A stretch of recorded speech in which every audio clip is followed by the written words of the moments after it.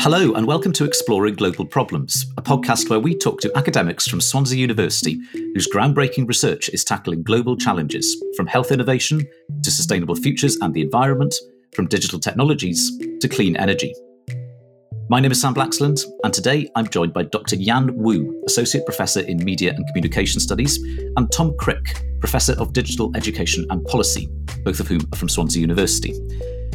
Yan's research focuses on digital inclusivity with sensory impaired people, whilst Tom explores how we can best prepare young people to become digitally confident and capable citizens. Yan, Tom, welcome to Exploring Global Problems. Thank you, Sam. Thank you for having us. Can I get you both to start off just by introducing your research? I'll give you about 60 seconds each. So, Yan, you can go first. Okay, thank you very much, Sam. So my research focused on digital inclusivity. I have been researching into the issues of sensory impaired people's access to and their usage of digital media in Wales. This led to another project recently looking into the use of digital media by the elderly who often suffer from sensory impairments. Wonderful, thank you. And Tom? Thanks, Sam. I suppose I'm interested in digital in the broadest sense, how it cuts across society, culture and the economy and infrastructure and the kind of the wide impacts it has on people's lives. But I suppose specifically this has been around major education and curriculum and qualifications reform in Wales. So we've seen this massive shift about what can we do within formal education. So what do young people learn at school? How does this prepare them for being part of a digital, data-driven computational world? Okay, wonderful. I think there's loads to dig into there with both of you. Let's just cut straight to the chase. We're in the middle of a health crisis where digital technologies have come to the fore and are more of a discussion point and a talking point, everything from communication to shopping. So how has this affected what you both work on, digital inclusivity? So maybe let's talk about young people first and maybe people from less affluent backgrounds, particularly Tom.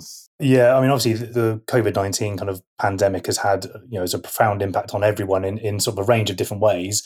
I think we've all been very aware of the massive impact this has had on the education system across all settings. So clearly schools, colleges and universities, but I think it's been most keenly felt with the impact it's had on compulsory education. So what has this meant for people going to school? What has the impact been on teachers and practitioners, certainly in Wales and across the UK and the world?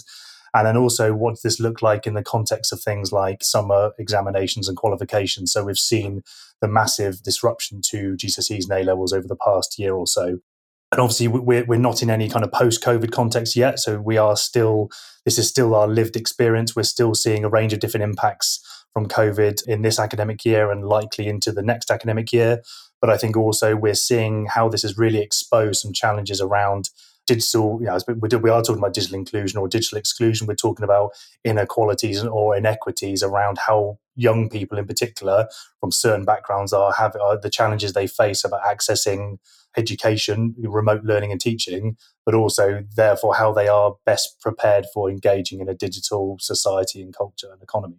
It's probably worth stressing, isn't it, Tom, that the way in which everybody has to work now, but particularly children, has changed so quickly and so suddenly. The amount of online learning and homeschooling has increased sort of almost exponentially, hasn't it? So it makes this discussion point so relevant. Yeah, and again, I think it's interesting how people haven't really thought about this too much. I suppose, we've had very well established, the Open Universities kind of model of a sort of distance learning, blended learning approach. There's a very, maybe universities have a range of different sort of online and distance learning type programs, particularly postgraduate programs. But I think this is really exposed to sort of general society around how challenging it is to effectively deliver education. And I mean that in the sense of it's hard enough to deliver teaching, it's even harder to deliver learning or to facilitate learning remotely. So I think this has really kind of brought to the fore some of the challenges around digital pedagogy and practice, and also the barriers and the infrastructure required, the skills, the competencies, the pedagogies, all of this stuff to allow this to work as efficiently as possible for a range of different types of learners. And that's keenly felt in Wales because we've got, English medium, we've got Welsh medium, and obviously the challenges of kind of rurality across different parts of Wales. So when you're talking about connectivity, you can't just assume that people can have high-speed internet access to engage with lessons on Zoom or to access materials online. So there are still a range of challenges, and this isn't fixed. Yeah, you mentioned a few really key things there. You mentioned skills, you mentioned geography, you mentioned the sort of practicality of all of it. Just on a complete sort of back to basics thing here.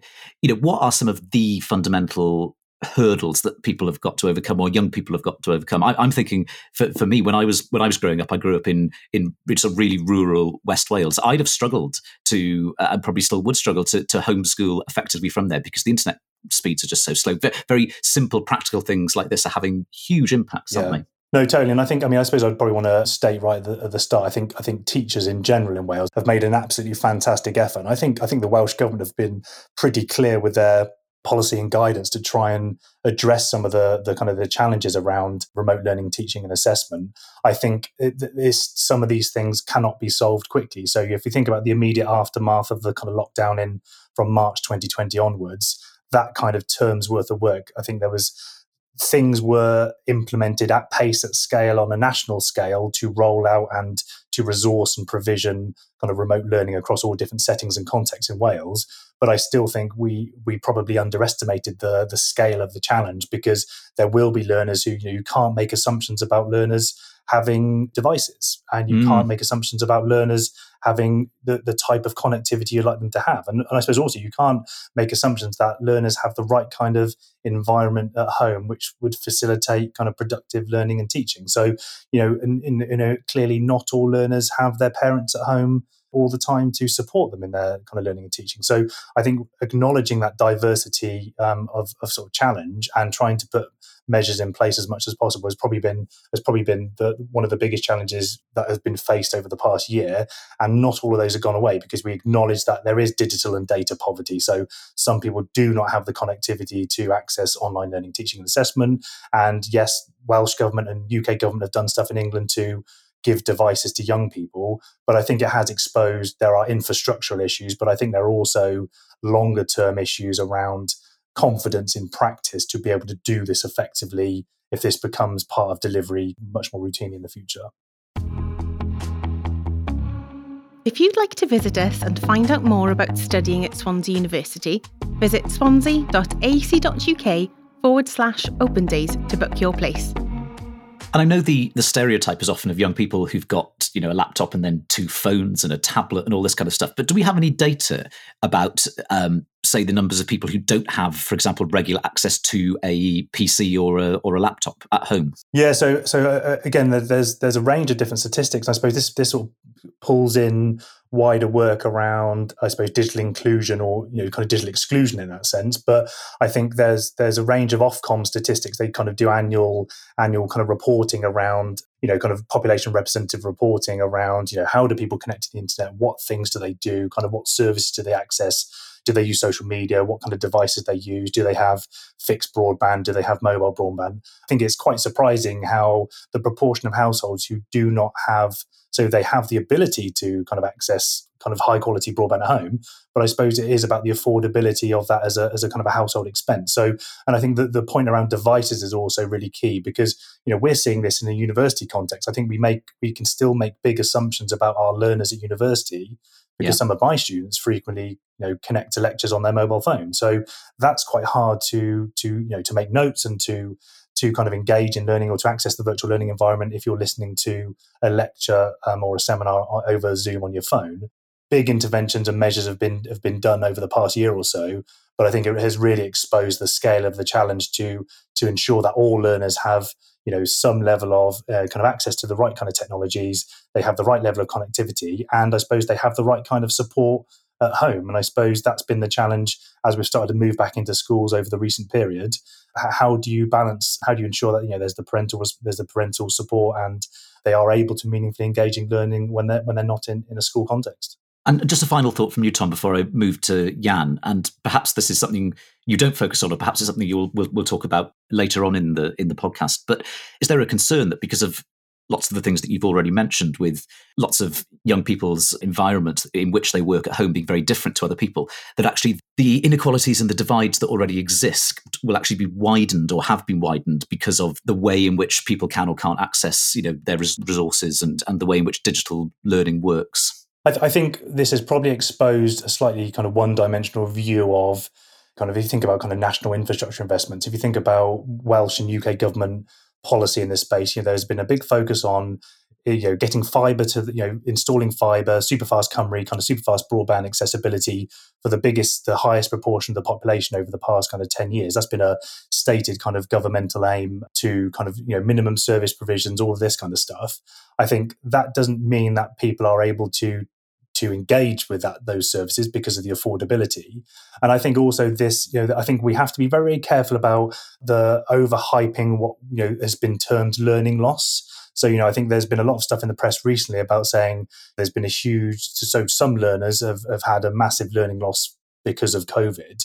The evidence base is quite mixed in that. And I think some of that is quite multidimensional, multifaceted, and there's lots of variables that impact upon that. But I think this probably reaffirms the importance of digital skills more generally. And that's both for learners, for practitioners, for parents, and more of a societal general public thing to say this is such a key part of an aspect of our lives. So, clearly educationally, but, kind of socially, culturally, and very clearly economically, that it seems strange reflecting back over the past 10 years when we were having to justify why this stuff should be a core part of the curriculum. Now it is, but now we've got this wider societal piece to say we want people to be digitally confident and capable because it allows them to make decisions about their lives and it allows them to engage in digital public services. It allows them to understand that algorithmic governance and transparency. It allows them to understand that, our world is inherently kind of data-driven and computational.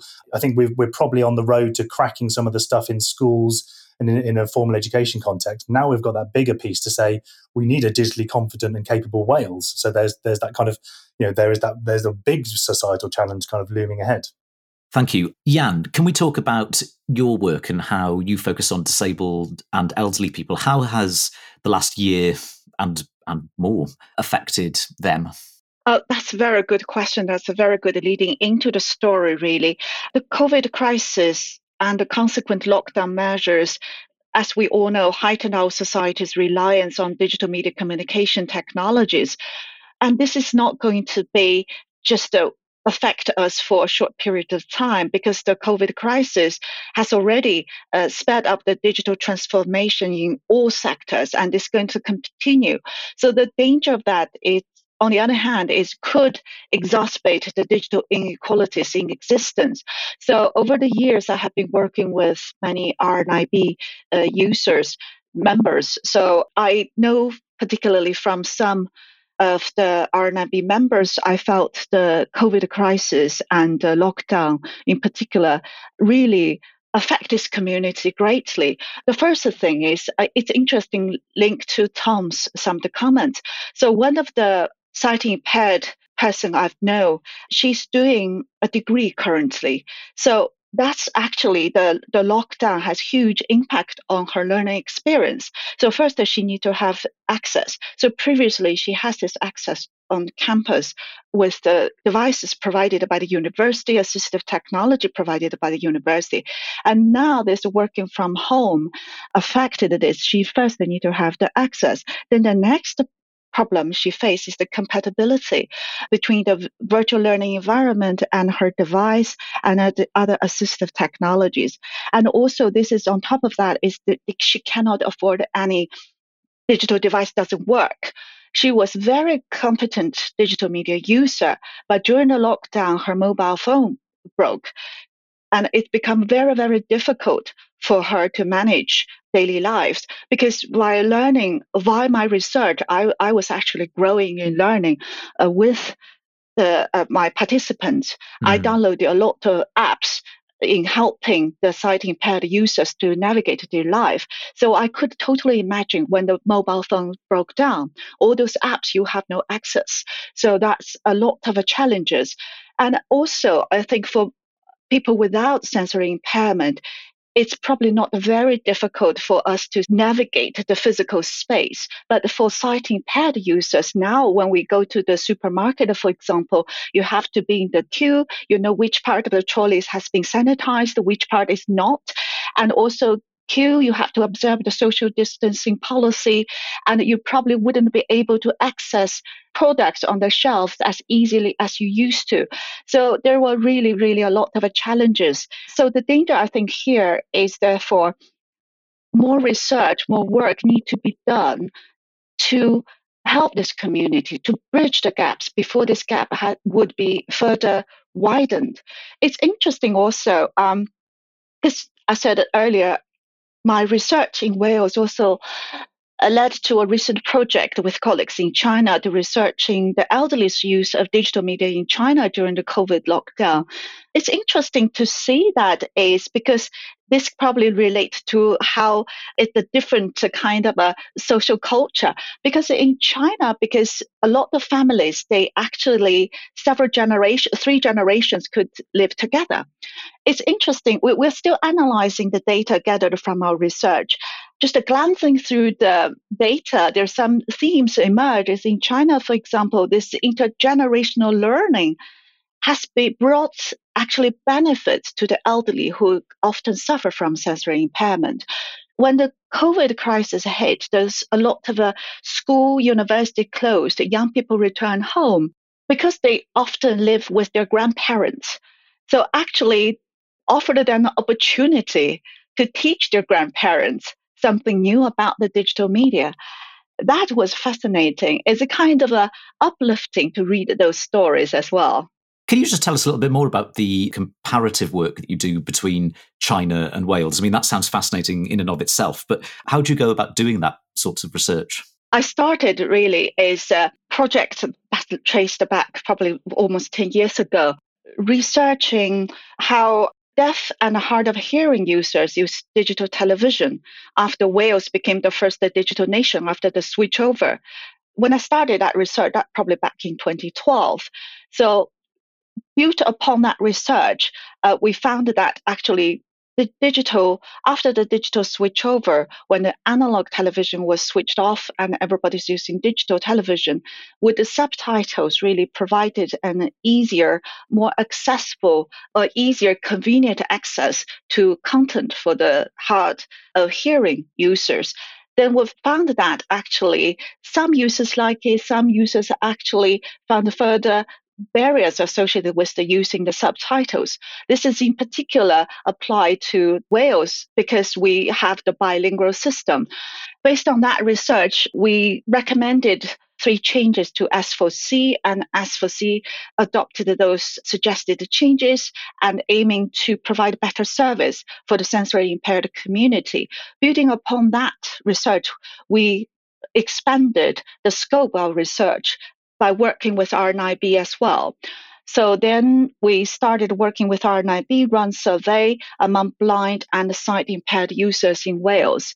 So this is the work in Wales so far. We're mainly just focusing on sensory impaired users because there's actually, surprisingly enough, there seems to be a lack of research in this area.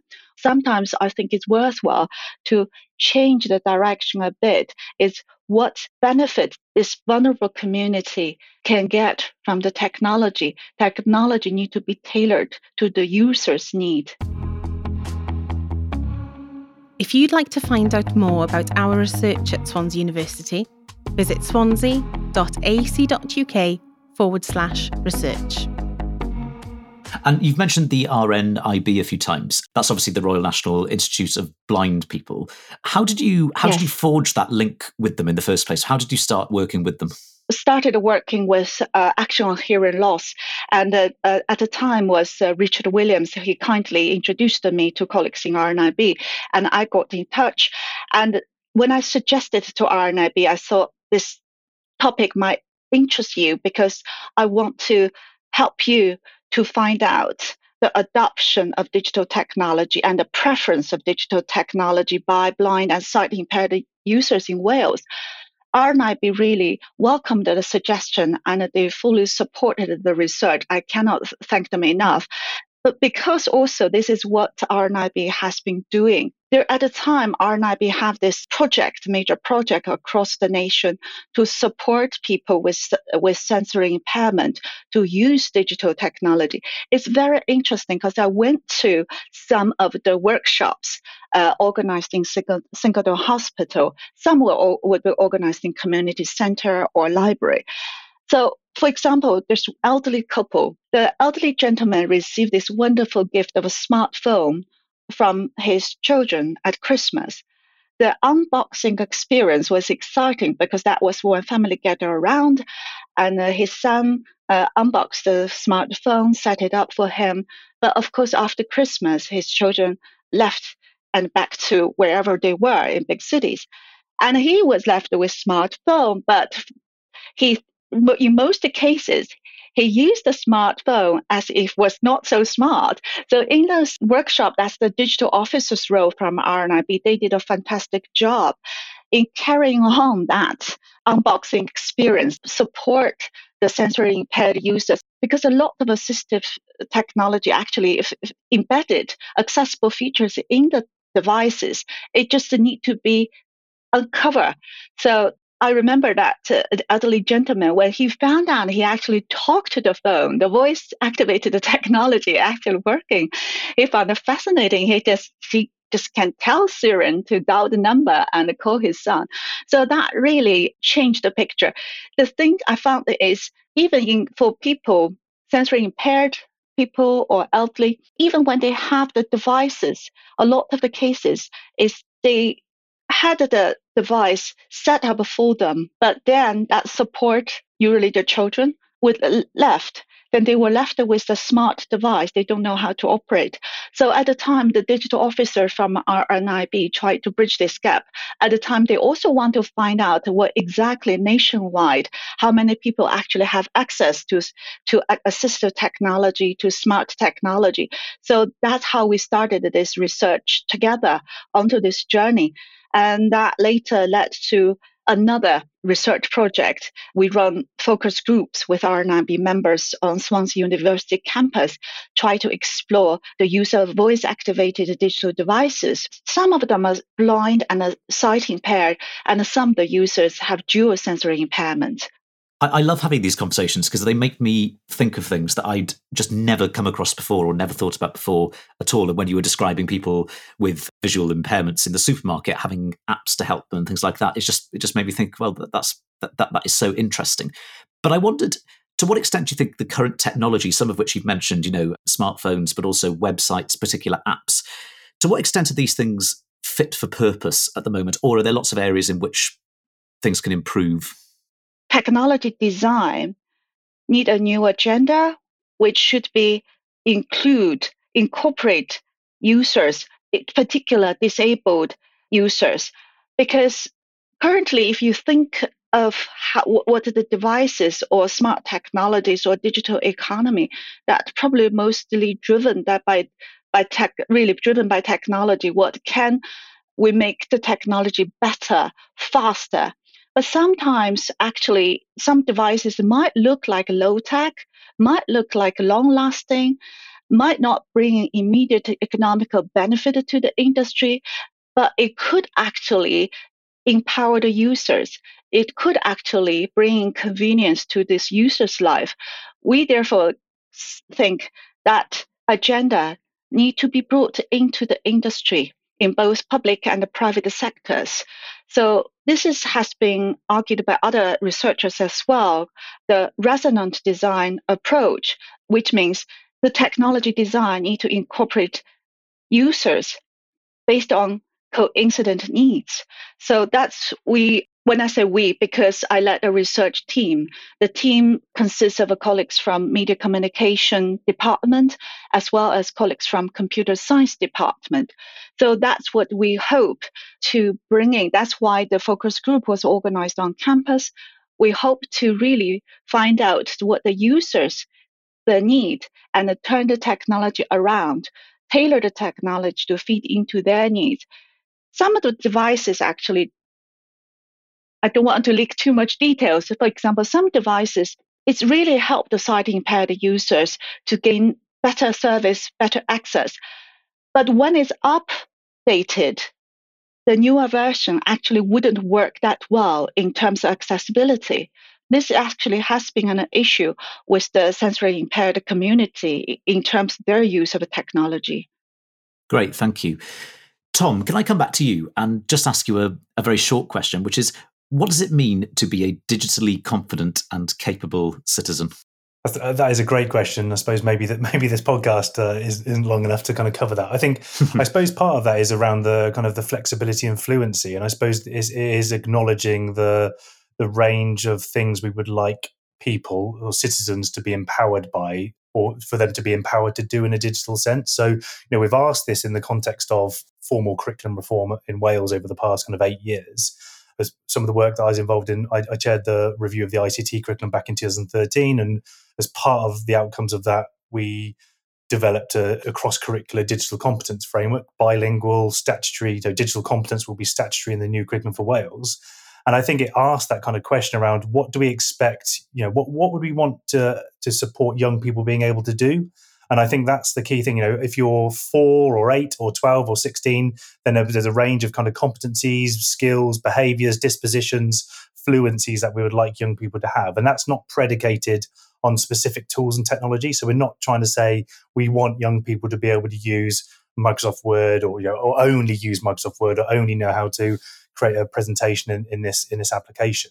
So I think it is about do they want to create digital media? Do they want to be able to program? Do they want to be able to, sort of physical computing? Do they want to be able to better understand how their data is shared? So I think quite a broad understanding of what we mean by being digitally competent. So you understand about your personal data, you understand about communication and collaboration, about interacting and making and creating, and then I suppose all the kind of the positive aspects. What does it empower people to do?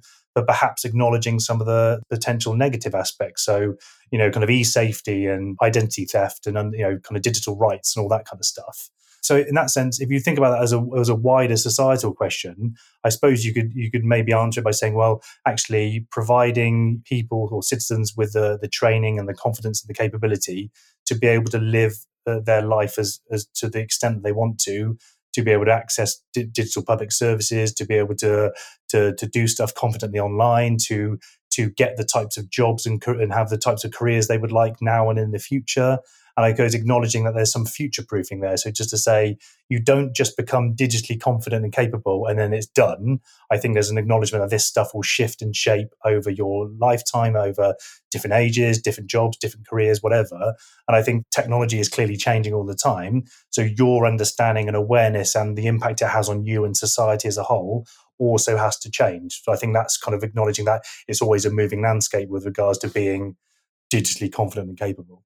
I'm a historian and also a Luddite, so this question is probably coming from a very particular angle, but or it's coming with it might be a loaded question. Let's put it that way. But are you in general? Because I was very interested by the sort of the negatives and positive aspects you sort of you talked about there. In general, are you optimistic about the fact that as young people become more digitally confident and capable, like you're talking about, that it will be used in positive ways? Or are there lots of potential pitfalls that people might fall into? I am kind of quite positive about technology and the potential impact it can have on society and people and cultures and the economy. I think, however, we've seen, certainly through things like COVID, but also over the past kind of 5+ years, we see without being too sort of hyperbole, but the kind of poisoning of public discourse around on social media. So we acknowledge it. We acknowledge that these technologies can have a massive impact on our lives. It can shape politics and policy making. It can shape public discourse about major societal issues. And I think that really reflects. I suppose to me it reinforces why we want people to be digitally confident and capable. Because if people don't understand that information is propagated across social platforms because it's popular and not because it's true, then that has understanding, being sort of information and data literate, being media literate, then that is genuinely of societal benefit, and it could genuinely have an impact on kind of public discourse of kind of major societal issues. I fear that we are in a position now where we can get very technology focused, and we can sort of be led by technology to say, look at these wondrous advancements. And then we realize the ramifications it has on society, culture, and the economy. Sometimes the disruption is positive, sometimes it's not so positive. And it can mean people lose jobs or, changes to kind of sectors, etc. And I think also it raises questions around the regulatory kind of legal kind of issues around actually sometimes we don't have the legislative framework or the regulatory framework to deal with some of these things because they just don't adapt quick enough. So social media is the best example. They are global enterprises, largely US tech companies, but there is the coordination required to kind of legislate or regulate these companies currently feels extremely challenging. If you're a teacher and you'd like our help with talking about this topic in the classroom, visit swansea.ac.uk/teachers for more information. Yeah, you've got to the heart of my question, I think, and I was thinking of social media, and I just, again, with my sort of historian's hat on, you look at the founding principles of Twitter, for example. They look to us now to almost utopian. It's going to be this wonderful platform where people can just spread positive vibes, and that's definitely not the reality of it. So, is it worth at least stressing, I suppose, that the digital landscape is only one part of our lives, and actually we need to detach from it at some points as well? There's two key things there. So one, I think you can look back at any major tech company now, kind of Google, do no evil, do no harm type stuff. That clearly that has massively gone when you become a multi-billion-pound company. And, when you're beholden to shareholders and you suddenly have monopolistic powers, essentially, you are market makers, you are dominant players in the market. I think that massively changes the way in which you do stuff, because it is about horizontal scaling and vertical scaling of your technologies and your apps and everything. So I think that massively changes the game from you being the young startup that disrupts search engines to becoming essentially one of the 3 or 4 major technology companies in the world. Think about Facebook. They have nearly 2 billion, maybe more, kind of essentially kind of users, and that means they're on the face of it one of the largest countries in the world. But their ability to influence perceptions, the ability to target advertising, or rather the platform's ability to advertisers and other people to target populations and demographics is actually profound, which we've never seen before. So you cannot do that with newspapers or print media or kind of traditional media. Sure. So that I think that's where you have that thing about, you can see why many governments are talking about new regulatory efforts to do that. And we're not even really talking about the wider sort of data protection, consent around sharing personal data. That is a kind of a much more conflated issue. I think the second point you raised around, well, actually, why we sort of distinguish between the real world and the digital world. Well, the digital world is the real world, and I think we have to acknowledge that people can live extremely fulfilling lives online, and they can make friendships, they can communicate people across the world. You can embrace cultures, you can do so many things with the power of the internet. But then, actually, I think is part of that kind of the wider piece around balance. So clearly, if you're connected to a screen for 24/7, then that's not a good thing, sort of physiologically anyway. But I think we have to accept that you can't get rid of technology. Technology innovation is, these things have been invented, they are available. We know how to do this sort of stuff. The technology is pervasive and ubiquitous and has become an intrinsic part of our lives. I don't think we can wrap that back too much, but we have to. Perhaps that all that demands is, we want people to be much more aware of the ramifications of using these technologies and how your data is used and the dependencies that we have on critical digital infrastructure. But also, I think increasingly we have to have much more kind of robust legal and regulatory effects for pushing for the digital rights of citizens, to say, actually, if these should be personal data, like these tools and technologies and infrastructure, they should be much more citizen and user centered, and actually there should be much more control of our personal data.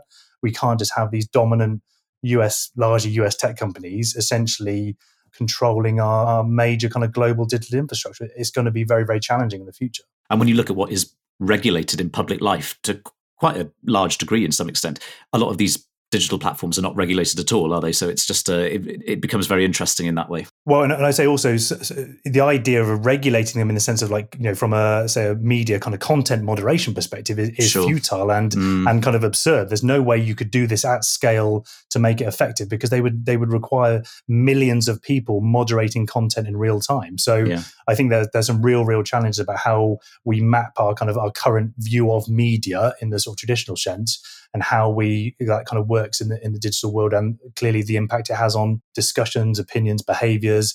The European EU referendum was a great example in the UK, and I suppose you could talk about the 2016 US presidential elections. They were two major events.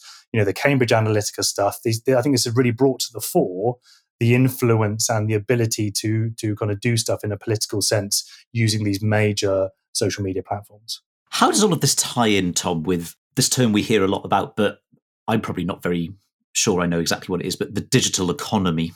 How does this all link? Yeah, it's interesting because I would say, I think the word digital economy is a bit of maybe it doesn't mean anything. Because I'd argue, show me a bit of the economy that's not digital. So I suppose, when we're talking about the digital economy, I think we're essentially talking about the economy.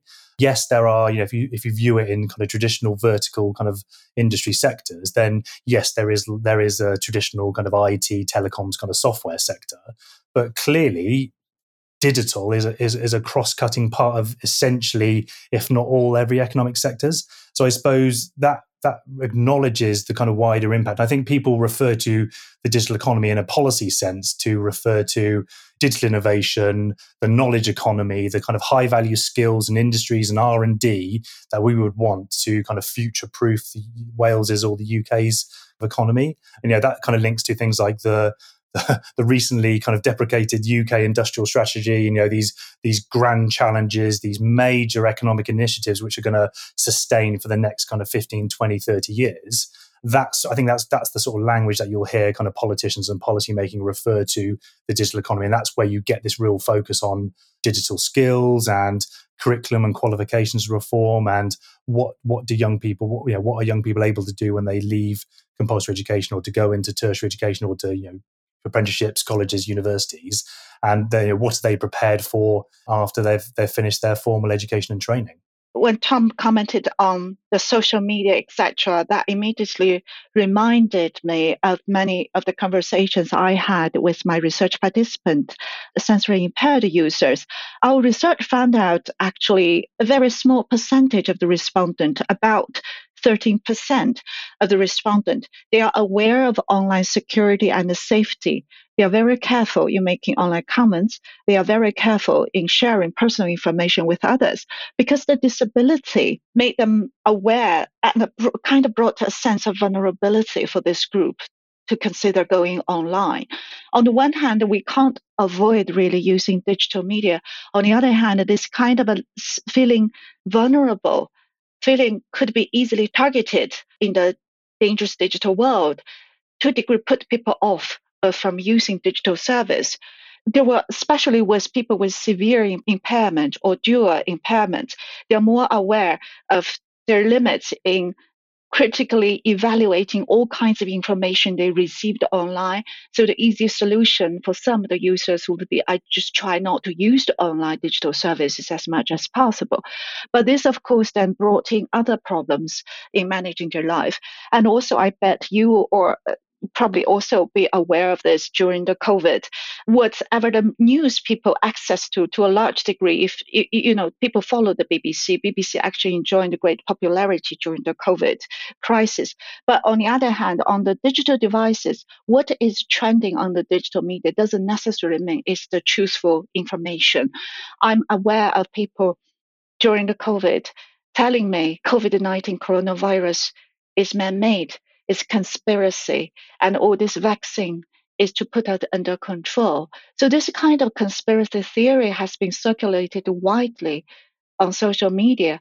This inclusivity probably is for people with disability and people without disability, is this critical abilities, with the government regulatory policies and with the self-regulation among the tech companies, and also from the users and cultivate the digital literacy. There should be a lot of things to be done in terms of creating the healthy digital environment. In the future, Jan, how can digital technology be designed to be more inclusive? Ever since I started researching on this topic, I probably mentioned earlier, I downloaded quite a lot of apps on my phone. And those apps, for example, if you turn your camera on pointing at an object, the app will tell you in voice what's the color, what's the shape, or even estimate what that object could be. And also, I feel I'm use the voice-activated feature in my own computer. This technology design doesn't necessarily need to be catered to say this technology is assistive technology only for people with sensory impairment, and that is for people without. I personally felt this technology design should be designed in a way that benefits all population as well. It's all make lives easier for everybody. So that's what I hope to be. I'm going to ask you both to get your crystal balls out now, and I know this isn't always easy, but just briefly, could you tell me what you think the future looks like for digital technology in general, but also for your particular areas of research? So, Tom first, I think.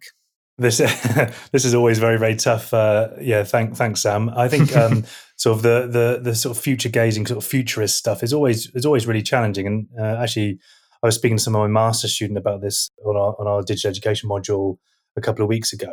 I think you can sometimes there's the kind of near term sort of future where actually you can probably get an understanding of where we will be around digital technologies in education and what's kind of quite likely, and then you can get extremely speculative when you look in the longer term. And I think you can kind of jump into the future about the impact of artificial intelligence on education, the kind of augmented reality, kind of virtual reality stuff. I think we acknowledge that there are there's huge benefits. We particularly when we go back to the point about digital economy, the expectation of economy and society for having digital fluencies or digital behaviors and dispositions that can be used in a variety of contexts. So I think there's an increasing expectation of learners to be able to do this kind of stuff when they leave education and to be able to apply it to a variety of settings and contexts. And I think that means not only being able to use a range of different technologies and apply them to different contexts, but also to have an intrinsic understanding of I suppose how technology works in a variety of settings. So I think if we see the massive shifts for curriculum reform both across the UK over recent years, but also across a range of different countries and jurisdictions, you've seen this big push for programming, physical computing, smart technologies and infrastructure, artificial intelligence. We're sort of preparing young people for using and applying these types of technologies to a range of different settings, thinking about things like inclusive learning. So actually, how do we have kind of bespoke and inclusive learning for a range of different learners, acknowledging that all learners have a range of different needs that need to be satisfied as part of formal education. I think we are talking about things like virtual reality and augmented reality, about how they could be used in a variety of settings. But I think if we're looking a bit further, we're going to thinking about actually how realistic, and this is where I'm probably going to use my kind of criticality and sort of, might be a bit more kind of critical about the impact of technology in the sense of, when we start looking at things like adaptive digital learning materials or kind of bespoke individualized learning. So, the wondrous potential benefits of artificial intelligence in an education and kind of learning and teaching context. I think we have to be very, very careful about not thinking in a sci-fi future sense about, what is quite likely. And also, that raises some really interesting kind of legal, ethical, kind of professional considerations around actually, what does that mean for learners? Is it learner-centered? Is it beneficial for learners? What happens to the data? Is this information and data going to kind of private companies? How long will that data be stored for? So, we've seen some examples. I'll give you a very, very brief example. There was something in the Wall Street Journal last year around there are some schools in China who are trialing ostensibly these kind of AI headsets, which purport to be able to determine when learners are concentrating or paying attention. So, there's some interesting, you can ask some questions around how, from a cognitive kind of behavioral neuroscience perspective about how much we know about the brain to be able to wear a headset that says, yes, this child is concentrating and this child is engaging in learning. And then also it's used in a behavioral sense. So, the teacher at the front of the class has essentially like a dashboard, a real-time dashboard of, what's happening with the learners in their classroom. And even more so, parents are able to view the dashboard over their mobile phone so they can essentially check up on their children throughout the school day to see if they're paying attention. And again, this is at one level that feels quite, potentially quite interesting and empowering to say, well, actually, you could use that information if it's robust and reliable to have bespoke individualized learning for those learners. But on the other sense, it's like, well, actually, how scientifically rigorous is that headset? Does it show what we think it shows? So if someone's not paying attention, are they actually not paying attention, or is it just using an algorithm to determine in a very naive way that then they're not actually engaging in the learning within that sort of setting and context? And then also there's an interesting thing around the public visibility. So everyone, all parents can see all learners. So suddenly there's a very interesting kind of public, sort of scorecard of kids who are behaving or not behaving or otherwise. So, I think we see the massive potential benefit of technology in education. And I think we should largely be quite positive about its potential utility. But I think COVID has really exacerbated some of this. I think we probably need to be much more considered and critical about how educational technology are used, who benefits from them, where does the data go? Is it about private companies sort of trialing new technologies and collecting data on young people? We don't really know what happens with that data. And also, I think that point around, I think there has to be a real big push to make this much more learner-centered, pupil-centered, citizen-centered, in the sense of technologies and, digital things should be much more designed for the benefit of humans rather than perhaps the benefit directly just for the benefit of companies. So I think there is huge optimism for the future for the development of technology, but I think there has to be the power imbalance has to shift. And I think these things cannot be done to learners. They have to be kind of co-constructed and co-designed and for the benefit of users and learners. Okay, thank you. And Jan, the future. Right. One thing I'm kind of certain is the UK is entering an aging society. This is the projected number before the COVID by 2040. Nearly 1 in 7 people in the country is projected to be aged over 75. As we discussed earlier, sensory impairment is a health condition associated with aging.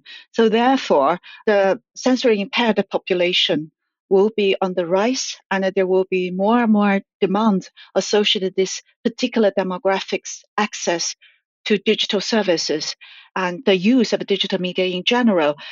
Very much similar to what Tom said, I argue is the future technology design need to be user-centered.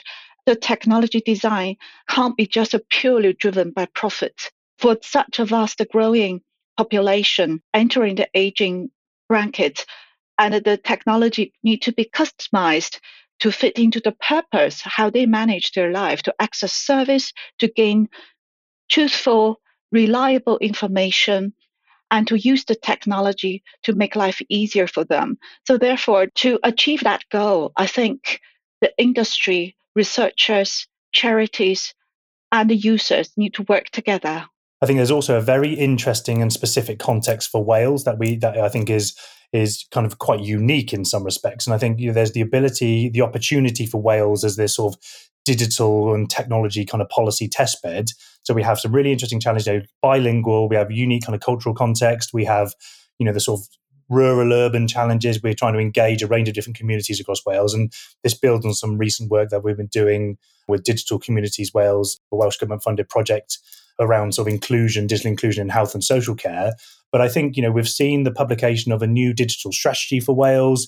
I think digital plays such a massive part across all portfolios, the future economy, all the economic aspirations are kind of predicated on this for Wales. We're doing stuff in an educational sense. We're talking about sort of digital health and social care.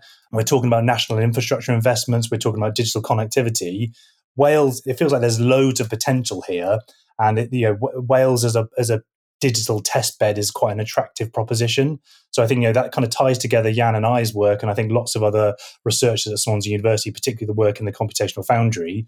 But it feels like there's an interesting kind of nexus of opportunity here, and I think the next 5 years could be quite interesting, particularly in a post-COVID kind of post-Brexit economic kind of perspective, and also the positioning of Wales within the context of regional development and kind of the levelling up agenda in the UK, but also in a global competitiveness piece. So I think it ties together a lot of the themes we've spoken about today. And I suppose I just hope we are able to sort of convincingly pitch Wales as this very attractive kind of digital testbed where people will want to come here, trial out new technologies, high level R&D, and it's a very kind of cool place to do tech stuff.